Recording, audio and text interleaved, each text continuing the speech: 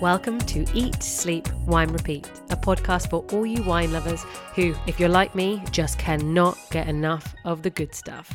I'm Yanina Dore, your host, brand ambassador, wine educator, and sommelier. So stick with me as we dive deeper into this ever-evolving, wonderful world of wine. And wherever you are listening to this, cheers to you. Hello, wine friends, and welcome back to another episode. And this one, we will be touching on the wines of Slovenia. So may I introduce you, my guest, wine writer Chris Boyling, who you can find his work in Decanter and other online wine magazines, and more recently a wine newsletter called Canopy, which you can find on the International Wine Challenge website. Now, the reason we are talking about Slovenia is because Chris has bought a home with a small vineyard there, and it's inspired all kinds of wine projects. In fact, if you've ever read articles on jancesrobinson.com, you may have seen him chronicling his disasters in a column called Diary of a Dream. So we are certainly going to be touching on some winemaking techniques and mistakes Chris has made on the way. We will look at some interesting grape varieties like Lasky Riesling, Refosk and Rebula. You'll learn about some indigenous varieties of Slovenia alongside the three main wine regions of this country. I'll be trying Chris's very unique and interesting Pinot Gris. So if you are ready for some wine stories and, of course, wine education, let's go over to the chat now. I have to start with a very important question. How and why did you decide to buy a vineyard in Slovenia? I'm going to get right to the point here. I was looking to buy a property abroad because I'd sort of reached that age. The children had left home. Mm-hmm. I'd finished paying my mortgage in England, and I wanted to buy a property for sort of investment for the future because I didn't really have a pension. Mm-hmm. And then right at the bottom of this sort of newsletter that I got was a wine house in Slovenia it was about 18,000 euros. Okay. That's interesting. So I clicked on the button and it took me to a few other places. We went out and looked at 4. Yeah, just fell in love with one. It needed less work than the others. One of them was about a 200-year-old straw-built property with an outside toilet. God. No heating then? No, on a very steep vineyard. Not great for retirement. Not good for those knees. It was a bit too steep and it wasn't quite right, especially the outside toilet put us off. But the property we ended up with had everything, really. It was a bit run down, but it was livable. Mm-hmm. And also it was 50 minutes from ski slopes. So we thought, that gives us another sort of lifestyle option. Mm-hmm. And it was a beautiful area. It was easy to remember because it's called Jerusalem, but with a Z. With the spelling and the pronunciation of Slovenian wine, yes, I would go with that one too. Yeah. And, they told us the story about the Crusaders on their way to the Holy Land. They got a bit sort of waylaid by the wine in the region, which had been making wine since before the Romans. And, they thought they'd reached the promised land. So I thought, yeah, you better stay there, right? Yeah, but the estate agent, he was actually very honest, and we liked him because he said, don't buy a house with a vineyard. He said, buy a property overlooking someone else's vineyard, then you can enjoy the views, you can go down to the supermarket, you'll buy something better and cheaper than you'll ever make. But that doesn't sound fun though, does it? Yeah, I thought, precisely, where's the fun in that? I want to, get stuck into it. I mean, you've got to make decisions you regret, right? Well, yeah. There's been a few. I was so naive. I didn't think that buying a vineyard in a country where you didn't speak the language, when you didn't know anything about wine, would be a problem. Well, yeah, if only you bought an English vineyard back then. I don't know. Yeah, but I couldn't afford it. It was a different price even back then. I mean, even back then. Mm-hmm. 12, 13 years ago. Mm-hmm. So land in Slovenia was the half that's closest to Italy was almost as expensive as Italy, but the the other side, the eastern side, which is closer to sort of the Croatian and Hungarian borders, was a lot cheaper. So I thought, oh yeah, well, hopefully with time it will somehow even itself up. The reputation building. Yeah, that east-west split will sort of diminish. I don't think it has, but... I think there's still time. I mean, you've got Austria that people really know about, and of course we've already talked about Italy, but the fact that it's wrapped around also by Hungary and Croatia, this seems, I don't know, this has got to be the next region. Do we say that a lot with the wine world? This is the region, this is the year. Yeah, no, I think people have been saying that ever since I bought the place, or I've been hoping, oh yeah, no, Slovenian wine is really good, you know, it's up and coming, and people who have tasted it always really like it, and, you know, it's got a good reputation for both, you know, the classic wines, but also the funky stuff. Mm-hmm. So I thought, no, and it's a small country, so I thought, yeah, it's really got potential, and it's a beautiful country, it's really green, and I'm sort of 50 minutes from the Austrian border, 40 minutes from the Hungarian border, and 30 minutes from the Croatian border, and probably about 2.5 hours from the Italian border. You know. Now that's cool. That gives you a lot of options for holidaying in the summer. Yeah, I mean, Venice is like 4 hours away. Budapest is like 3.5. Vienna's like 3.5. Everybody, are you listening to this, right? Okay, holiday, trip to this wine region. You can pop along to everywhere else as well. Can we talk about where you are? You're in Jerusalem, the Slovenian Jerusalem, which is part of which main wine region? So that's in Podravia. You know how I got you to say that because I didn't want to do the pronunciation. Well, I don't know if it's right or not. I just, you know. You might have heard it once or twice, hopefully. Yeah, even though I hear it, you know, I'm not so good with the languages, so any of my pronunciation in this podcast, you know, ignore it and go with your own versions. We apologise in advance for the terrible pronunciation. Yeah. But so Podravia, you're going with Podravia. Yeah. Let's stick with that. So I always look at Slovenia as sort of a bit like a chicken shape, with the tail towards the left. And okay. I'm up in sort of the northeast, which is sort of like where the head is, and sort of down towards the mouth. That's where Jerusalem is, basically. Yeah. Okay. Well, they call it Jerusalem. Ah, there you go. So you do know Jerusalem. Yeah. But so now I remember hearing that the oldest grapevine in the world is in Podravia. Do you know where? Yes, in Maribor, yeah. Okay, all right. How far's that?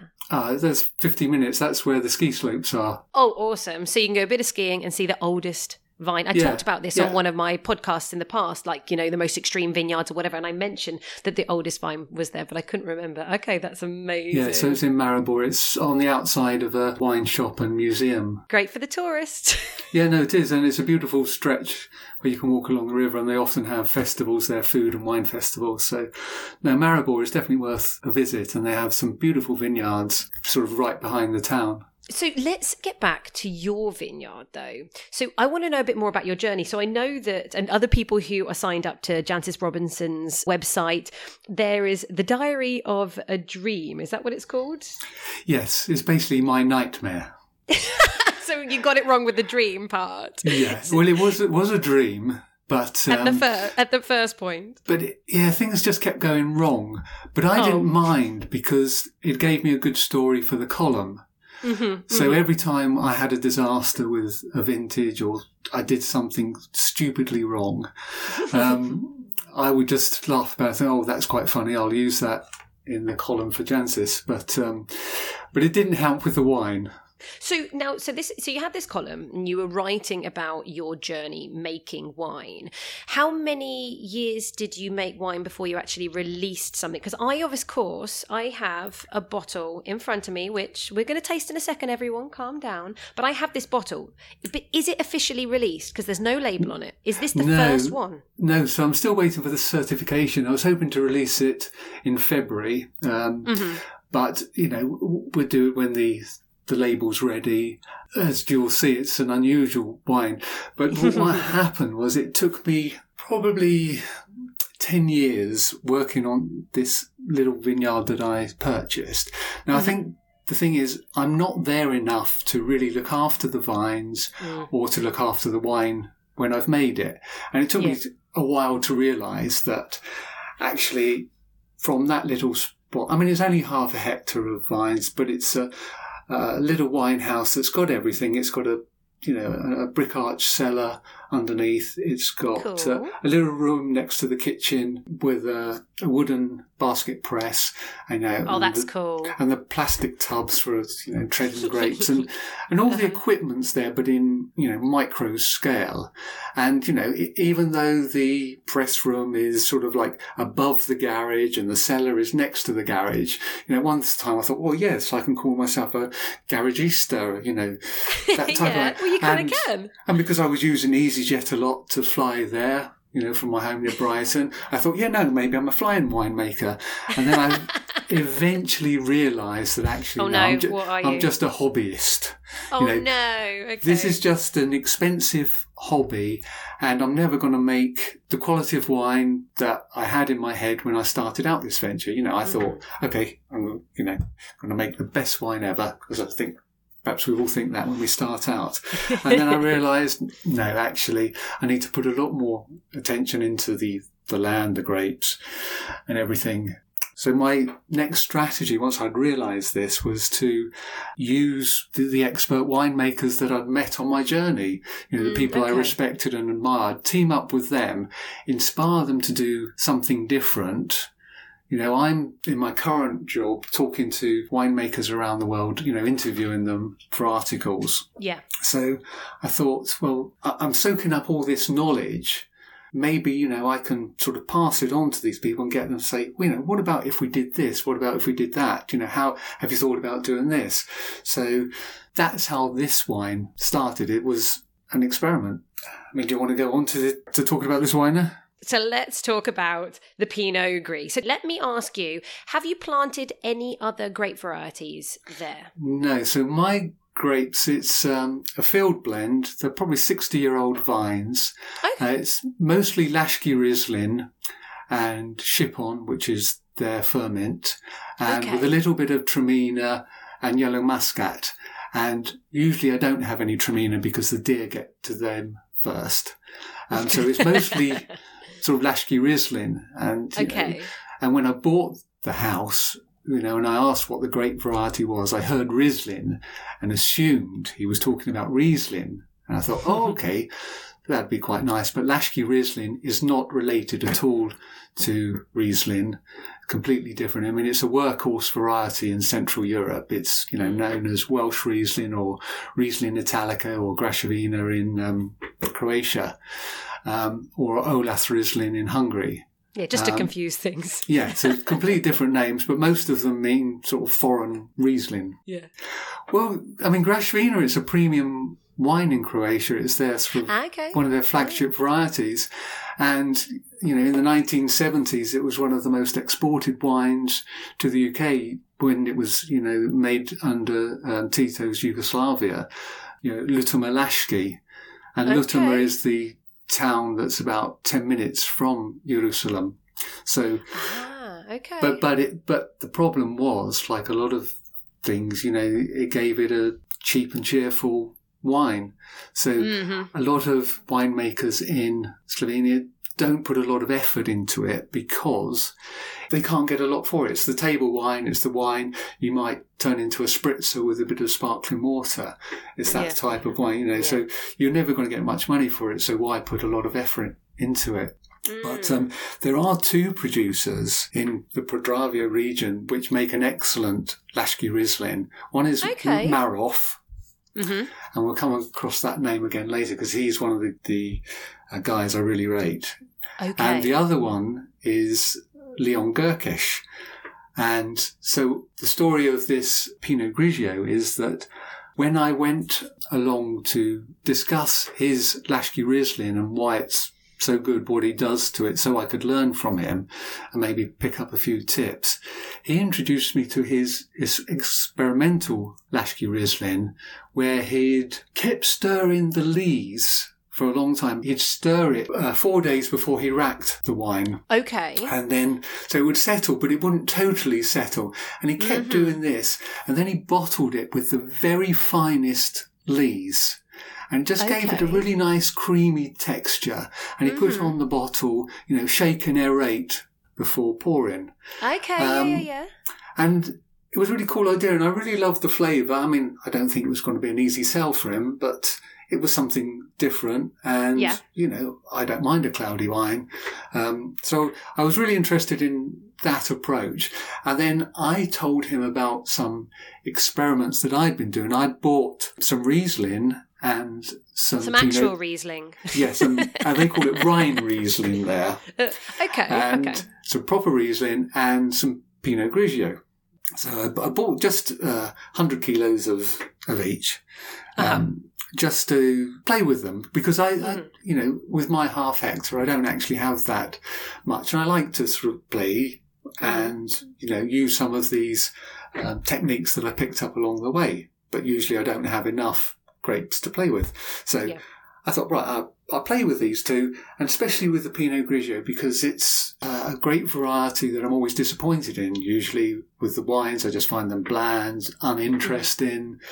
Yeah, but it is a noble grape, and, it's a natural mutation from Pinot Noir. So I thought, is there a way that we can bring out the Pinot Noir side of Pinot Grigio? What can we do to really show the grape's full potential? And so I started experimenting, and I was pleased with the taste, but I couldn't get the colour to hold. It started off a really nice colour, but then the sort of pink, the gris side of it just sort of fell away. Okay. Dropped out with all the sediment and everything else. Whereas this Leon Gerkisch, when we went through some of his other wines, his Pinot Grigio was this beautiful copper colour, and I got to talking to him about how he kept the colour, and I told him about my experiments. And then when I went back in the spring, he had done my experiment. He had a barrel marked PG Chris, which was makes me think of PG Tips. But anyway. So PG Chris, and it was my experiment, but he'd done it and he'd looked after it. Oh, that's nice. And it tasted fantastic. I really liked it. The colour, I don't know if you've opened it yet, but the colour, I really liked the colour. Okay. I'm going to pour it. Okay, and what do you think to the colour? Oh, well, if you were worried about the colour, there's some real depth in there, isn't there? Do you know? So, yes, I mean, this is going quite ambery, and now, unfortunately, my lights are on, so I haven't got the most perfect. But is there actually a little bit of a kind of pinkishy tinge to it? Yeah. But there's real depth. There is colour. A real unusual colour. I think it's sort of copper coloured. And I think his version is quite onion coloured, sort of towards the red onion side of things. So we did it. Unfortunately, we couldn't get hold of bottles because there was only one barrel full. They didn't want to supply, no one was that interested in supplying 300 bottles, so I was way down the list waiting. So it did spend longer in the oak than perhaps we originally intended. And even though it's third use oak, I think more of the oak has come out, but then it does hit what we wanted, what the experiment was to show a completely different side of Pinot Grigio. We're just smelling the nose. There's a real nice kind of Brazil nut character, and then this kind of very slightly herby sourdough, and I guess that is coming from that slightly extra extended oak usage. And I always find when I speak with winemakers, over and over again, a consistent thing when I taste some small batch wine, limited edition wine, is I say, oh, so why did you come up with this? And they say, oh, well, bit of an accident, really. Always that they didn't have enough space. There was overflow of grapes. They had to move it into a weird vessel. They had to blend it because of this, etc., etc. So you are another prime example of producing something that has turned out rather lovely, but was not necessarily the intention. Well, it was the intention to show a completely different side. Okay, yeah. But the trend is to have less obvious oak, sort of something a bit more subtle perhaps on the oak front. You say that, but for me, I mean, amber wine and orange wine is generally, I think, a specific taste anyway, because it always has that slightly more kind of bitterness. But from smelling this, you've still got that kind of dried orange peel, like that kind of rind, and even like a slight caramelized apple on the nose. So it is slightly, there's a slight oxidative character, but this is all the things that I would expect from an orange wine. So I'm obviously now going to have to taste it.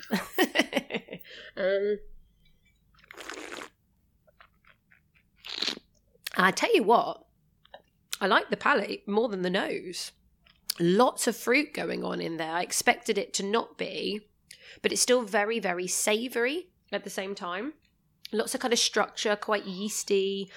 Lots of dried fruits, though, when I say kind of fruity. And this kind of like the tannins are almost like a tickle of peach skins. But what I have to say, with all the concentration of fruit, is actually also how fresh it is. So very interesting and not as crazy and funky and weird as I was expecting it to be. That's nice to hear. Yeah. Because it's difficult when you produce something that is a bit different. You just don't know. I mean, I like it, but a lot of people, I don't think it's to everyone's taste. But the important thing, the whole reason for doing this experiment was to see, if it's a wine or Pinot Grigio you've ever tasted before. Have you tasted anything like this before? No, not really. And to be honest, this has got a lot more kind of structure and savouriness than I would expect. I've left this out of the fridge for an hour, because I expected with an orange wine, it shouldn't be too cold. And I think right now as well, it's medium bodied. It's not really big and bold, but there's this lovely kind of texture to it as well. So I think, this would be an absolutely great food wine. If you're not an orange wine lover, no, it's not going to be for you. But I actually think, the tannins are in line, the fruits are in balance, the structure, it's good. This is, have this with some grilled halloumi and some spiced couscous, something like that maybe. But it's also got a bit of a sherry vibe, a little sherry vibe, because there's that slight oxidative character. So even just a little tapas load of olives and salted nuts and, just a bit of jamon could work beautifully, or some smoky baba gounache. Anyway. Cool. Yeah. I wondered if the oxidative notes are because it is very low on SO2. So, do you think it's changed slightly from when you've tasted it last? Yeah, because I didn't get any of that. I haven't tasted it for a while. Because I didn't. Now you're going to have to open up another bottle. Yeah, I didn't bring many bottles back to the UK, just a few for samples, but I need to go back to Slovenia. No, you're supposed to say a few for special people. A few for special people, that's right. Thank you. Oh, Chris. You should. Yeah, no, for very special people. VIP tasters. Obviously, people who've got great taste. So, no, I wasn't sure. Stop it now. I was very nervous about, you're actually the first person to try it. Oh, no, actually, wow. Sorry, I lied. The second person, I took it to the waiter at the local restaurant down the road from me in Slovenia. And I said, I've just produced this. And, we've been going there for years, and he knows my little crazy experiments. And I said, look, I've produced this. He said, what is it? I said, it's a Pinot Grigio. He said, oh, no, I don't want to taste a Pinot Grigio. I said, well, this is very different. Just try it. He said, well, I gave him a bottle, and he said he would open it when he had some sort of connoisseur friends in. And a few weeks later, I saw him, and he had opened it with them. And, they told him to water the garden with it. Oh, well. So that's why I was a bit nervous about your sort of reaction. The thing is, I am not a massive orange wine fan. I'm not. And I would never choose specifically to drink orange wines. Occasionally I am surprised. But what I like about this at the end of the day is it's kind of a mix. It's interesting because you're saying not the oxidative note, but it leaves this kind of sourdoughy, yeasty texture in my mouth. So again, a little bit of salinity, savoury nature. And so actually the finish of the wine is very Moorish and quite yummy. So it kind of makes me want to go back for a little bit more. And so that's quite inviting, and it's a classic orange wine in my opinion in terms of what I would expect with the structure and the tannins and that slight bitterness. Is there any available for people to purchase? No, well, I'm hoping to bring some in, and it would be about £15. Okay, my God, okay. I thought you were going to say, like, because it's small production, 25, 30, and then I was going to say, okay, and then not make any comment. For £15, yeah, that's absolutely I don't want to be left with any, because as I said, there's not a lot of SO2 in it. So I am talking to a restaurant at the end of the month, which right. I've suggested to them that it would be a perfect pairing with cigars. Ah, okay. And they have a cigar lounge. Smoky grill, grilled halloumi, smoky baba gounache, smoky stuff. I see how that works. Well, that was my thought. When I tasted it, I thought, I couldn't think of any food pairings, but I thought, maybe a cigar. And it's got the sort of cigar colours and some, I don't know, maybe smokiness to it. I thought, maybe that would go well with a cigar. This is cool. And I think for anybody listening as well, when they're kind of they've never gone on the orange wine journey, what you're talking about now with cigars, my food pairings, that description I've given of that wine, actually, this is kind of, if people are thinking, what is orange wine? What should it taste like? Hopefully that is, at least a bit of an eye-opener for anybody listening. How interesting. If people are so desperate after listening to this episode and they're like, I've got to try and see if I can get a bottle, they can go to your website, right? Yeah, YWine with the letter Y, wine.press. Yeah. Or they can send me an email at ywine.press@outlook.com. Perfect. Yeah, I'm assuming only UK though, sadly. Yes, at the moment, or obviously or Slovenia. Yeah. Yeah, no worries at all. I'm in the UK, it's fine. So going back to Slovenia, I want people to end this episode, obviously knowing a little bit more about your crazy projects, but to know about Slovenia. So we've talked about Podravje, which is in the more eastern side, and this is a region that's great for white wines typically. Yes. So, I think people may be more familiar with Styria, which is part of it. On the other. Okay. And so they think about Styria and, Sauvignon Blancs from Austria. And this region is also very good for Sauvignon Blanc. But also the flagship variety for this region is Furmint, or they call it Shipon. Mm-hmm. And it's very different to the Hungarian Tokaj Furmint, I think, and I prefer why? it. How? Okay. Well, it's always very bone dry. Some of the ones I've tasted from Tokaj, they have a little residual sugar. Mm-hmm, Obviously, the soils are very different. You've got the volcanic soils in Tokaj and more sort of clay and loam and sandy soils in Jerusalem. And I do wonder if there's a different clone. For me, they're quite different, but I prefer the Furmint from Slovenia. Would you say Furmint from Slovenia is a little bit more linear then? Maybe a bit crisper and directional? Yeah, definitely. Okay. Or maybe it's what I'm used to, but it's the residual sugar that I don't like from Tokaj. And they seem to have been going that way, making it more commercial, making it less austere and putting a bit of leaving some residual sugar there. But that for me is the flagship variety in the northeast of Slovenia. And the Sauvignon Blancs, really good from there. And basically all the aromatic whites that you can think of. Riesling, Riesling, Traminer, Pinot Gris, and Pinot Noir. Okay, Pinot Noir is made there. Yeah, okay, interesting. Yeah. What do you think of the Pinot Noir from that region? It's made all over the country, but I like it. There are a few good producers.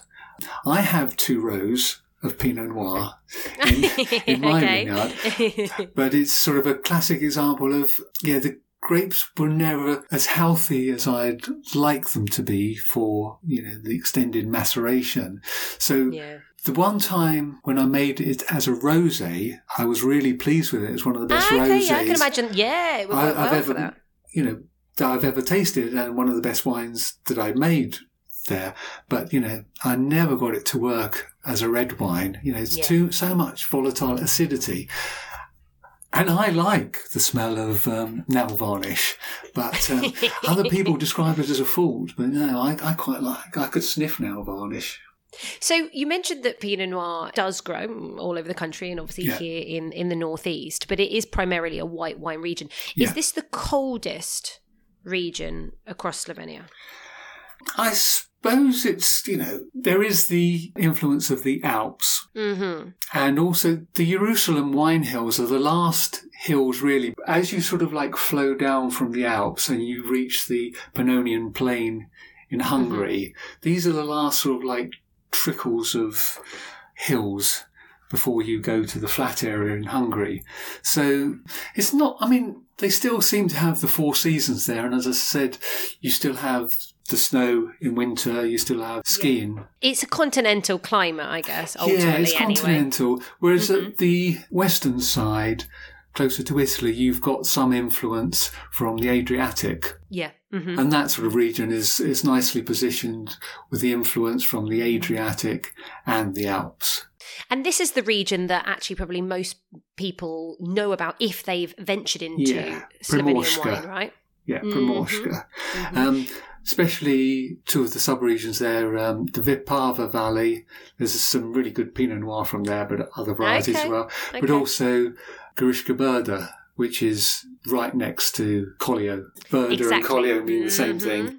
And Collio, of course, are incredible, those wines. Yeah. So you've got reds from that region, but also all the orange wines as well. And they do Rebula wines there, yes. So whereas Ferment is the flagship variety for the sort of eastern half of Slovenia, Rebula or Rebola Jala is the main white variety and the flagship variety for the western side, especially Goriška Brda. What does that taste like for anybody, the wines that you tasted of Rebula over there? I think it's so different because quite often it's used for the extended skin contact wines, and so the orange wines. So it's hard, there's less of the variety in it. It's more the technique. And one of the reasons this is such a hotbed for orange wines is that Rebula has quite a thick skin. Okay. So when people were pressing it in the wooden basket presses, it would slip around and it would fall out. But if you soaked it for a bit, it became softer and easier to press. Now, there is a theory that maybe that's why this region is, part of the birthplace for the extended skin contact wines, just out of necessity, out of practicality. So that's one thought. But I think it's a lovely grape and produces lovely wines. And you can get the fresh versions and you can get the skin contact ones, and I like them either way. And also sparkling wines made from Rebula are really good as well. Well, and you say that. I've seen Rebula blended a lot of the time as well. So it's actually quite hard as a grape variety to just pinpoint what's all the fruits and what's the exact style that it is. Yeah. Mm-hmm. And there are some really good sweet wines as well made from it. Yeah, does it all? It's a very versatile grape. I think it's probably similar to a lot of the ones from that region, the Friulano as well. They're quite versatile, and I just like all those grapes from that region, whether it's on the Italian side or the Slovenian side. And I suppose if you don't like those grape varieties or you're too scared to have them, you can just have Sauvignon Blanc, Chardonnay or Merlot, right? Yeah. Which grow there. Yeah. the red one that's of interest is Teran. Ah, yes. Okay. Can you explain Teran? So Teran, it's the red one. It's Refošk. It's quite a controversial grape in that region because in Croatia it's Teran, but in Slovenia it's Refošk. But when Refošk is grown on the red soil, the karst soil, it's called Terano. So there were lots of disputes between Croatia and Slovenia about, the name and whether Croatia could call it Teran. But, Slovenia were protective over the Terano wine from the karst region. So Croatia are not allowed to? Did they get permission? No, I think they did eventually win the right to keep calling theirs Teran. But it was controversial when Croatia were applying to join the EU, which they have now done. But it's a sore subject there, whether it's similar or not. Some people say it's the same grape and some people say it's not. So it's, well, it could be also the clone conversation as well. Mutations over the years, movement, for sure. But I mean, Refosk, I haven't tasted a Refosk for years, but I just remember they've got great acidity and lots of berry fruit, and they're not too heavy. Is that still the style? And really good colour as well. Yeah. Okay. Nice deep colour. No, I like it. And some of the blends with the Cabernet Sauvignon and Merlot with a bit of Refosk just to give it a bit of sort of local identity, I think work really well. Okay, interesting. Now, we've talked about Primorska, so that is the most well-known region to the west. We've talked about where you're based in Jerusalem, which is part of the Podravie region to the northeast. Then we have one other wine region. Passavia. Yes, down in the sort of central south. Now, there are some good producers there. Istanich produces some really good sparkling wines, and there's a guy right down sort of like in, if we go back to the chicken, the front foot, Bruce, love your little... he specialises in yellow muscat. Yes, okay. Yeah, and he makes all different styles. I think there's like 7 versions of yellow muscat down there. Wow, okay. And there are also some good Blaufränkisch from there. Yes, okay. But it's best known for a really strange wine called Svíček.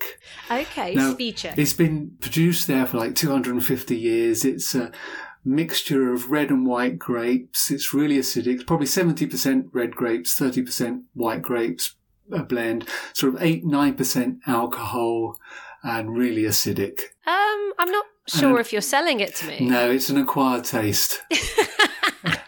Do you like it? No. I thought with all that acidity, it'd be really good to somehow upgrade it and turn it into a sparkling wine. I could see a sparkling version, but they sell millions of bottles to the locals. They've acquired this taste. How much would that cost? A bottle of this? It's really cheap. I think like €3 or €4, in the local supermarket. So, okay. Yeah. Worth a try then. No, you wouldn't want it. But I mean... No, it's not worth a try. No, I think you should try it. Drink with caution. Because it is one of those wines, it's a strange colour because it is this mixture of, red and white grapes. It is quite a pale red wine, but low alcohol and highly acidic, yeah. Okay. It's... works as a palate cleanser. Well, I heard in this wine region that they make good rosés. Maybe I'll just stick with that. Well, yeah, and they have some interesting grape varieties as well. Let's talk about indigenous varieties. What are the ones that maybe we should look out for? I know you've already mentioned, obviously, Refosk, and we've mentioned Rebula. Yeah, well, I think the main two are from the Vipava Valley, Zelen and Pinella. Sort of both quite light white wines, really just refreshing, quite pleasant, easy drinking, but special because they just really grow in this valley. There are a couple of others, Renina and Ramphel from the northeast region. Renina works in sparkling wines. I've tried some good ones there, but I haven't yet tasted a really good Ramphel. It's just very neutral, very, not much to it, no complexity. Okay. So, there are, I always thought that for wine tourism, Slovenia is the perfect country because, you have good examples of all the international varieties. You can find good Sauvignon Blanc, good Pinot Gris, good Chardonnay, good Merlot and Cabernet Sauvignons. And then you have the regional varieties like Blaufränkisch, Rebula, Ferment, even Lashki Riesling. And you have a few indigenous varieties that you can't taste anywhere else, like Zelen and Pinella. Okay, well, that's something for everyone to kind of keep an eye out for, especially these ones that you've never tasted. Now, to finish off, you mentioned a few producers. Is there just anything for somebody on their journey of Slovenia that you, from your journeys and your meeting of winemakers, that somebody has to try or somebody should know about? I think if you're going to try one wine from Slovenia, it has to be one from Movia. Okay. He is a crazy winemaker. He's such a character, but his wines are just so distinctive. And especially Puro, which is his sparkling wine. Okay. I've never tried a sparkling wine like I've never had one. Why?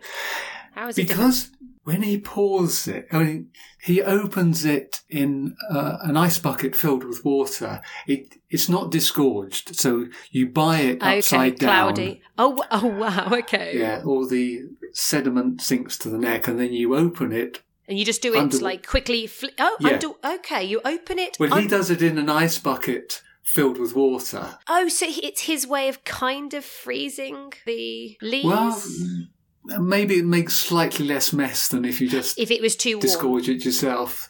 Yeah. Okay. So it's upside down and then he pours it. But what's incredible is the bubbles don't float to the top. They just sit there in layers.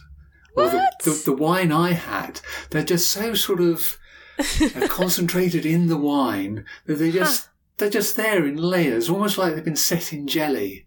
Wow, that's interesting. So he makes the wine, is sort of the base wine, like 4 years old, and then he tops it up with the fermenting juice from the latest season. So that's how you get the bubble. So it's not as sparkly as some other wines. Less pressure. Mm-hmm. Yeah, there's less pressure. But I just think, it's slightly crazy, which I quite like, but it's so distinctive.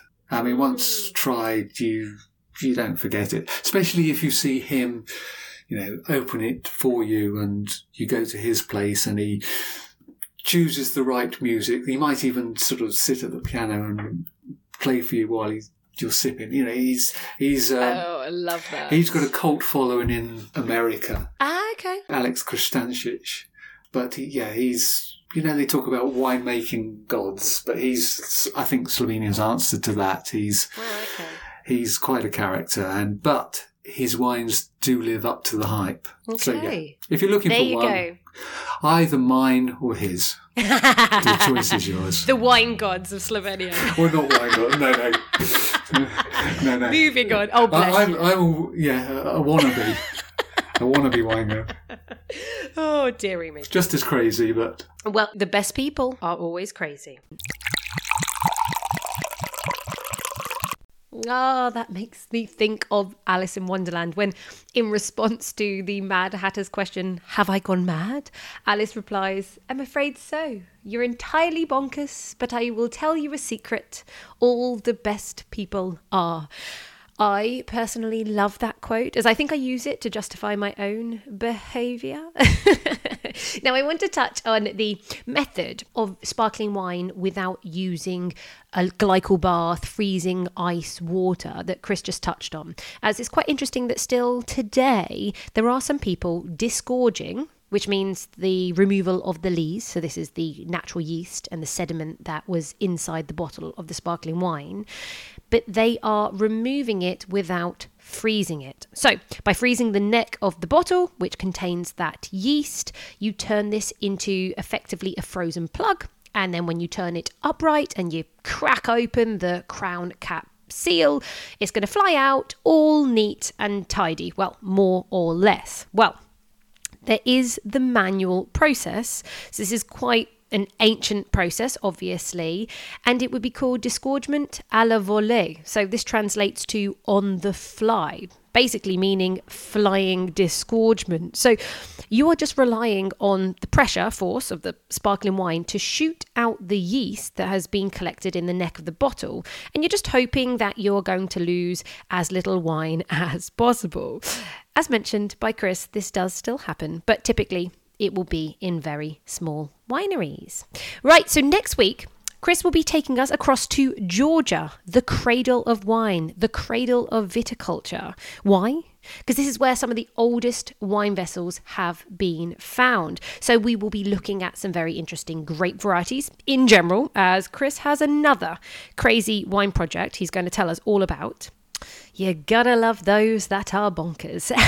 And then we will be discussing amber wines and, of course, the qvevris. This is the clay pots that are buried in the ground. I know I already brought a quote to the table today, but I'm feeling generous. So here is another one. We are all mortal until the first kiss and the second glass of wine, said by Eduardo Galeano. Right, that is it, wine friends, over for another week. Before you go off in search for a bottle of Slovenian wine, don't forget that just a few moments to leave me a review on Apple Podcast or a rating on Spotify will make this podcast far more discoverable, and it's the best way you can show your appreciation for these episodes. So like the podcast, share with your wine-loving friends. I hope this week is an inspiring one and you become one step closer to achieving everything that you've set out for this year. Until next week, cheers to you.